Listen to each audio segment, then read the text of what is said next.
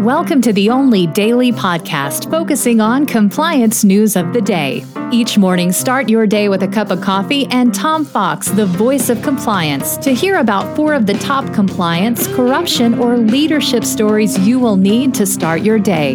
The Daily Compliance News is a production of the Compliance Podcast Network. First, a word from our sponsor.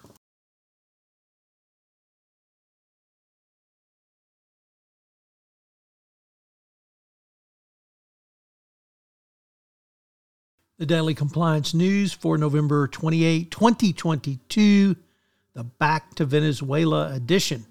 We begin with that story from the Wall Street Journal as Chevron has gotten new licenses to pump oil in Venezuela.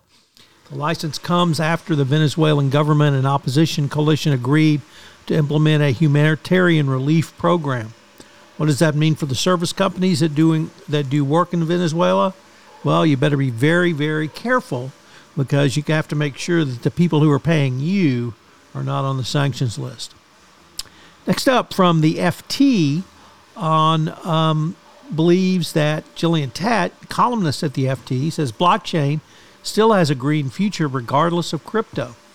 This month may not be the perfect moment for the institution to show the benefits of blockchain, but Gillian Tett believes that the crypto fraud as unleashed by FTX is not going to negatively impact, nor it should negatively impact, the use of blockchain for business.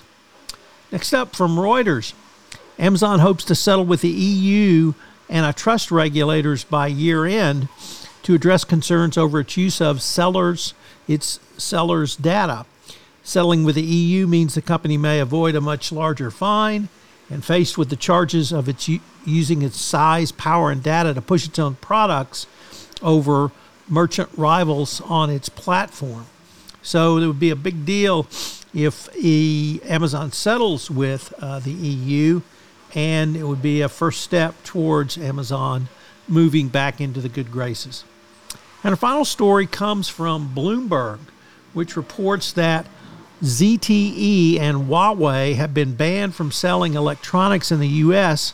by regulators who say they pose a security risk, continuing a years-long effort to limit the reach of these two huge Chinese telecom companies.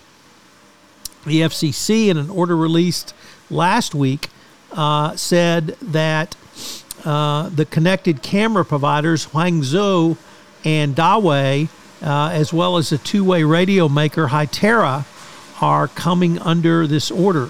Obviously, the Biden administration is continuing the sanctions that started under the Trump administration, I think correctly viewing these companies as a true antithesis to U.S. national security interest, both in terms of the amount of technology they are purloining from the United States, but embedding Chinese technology into U.S. products.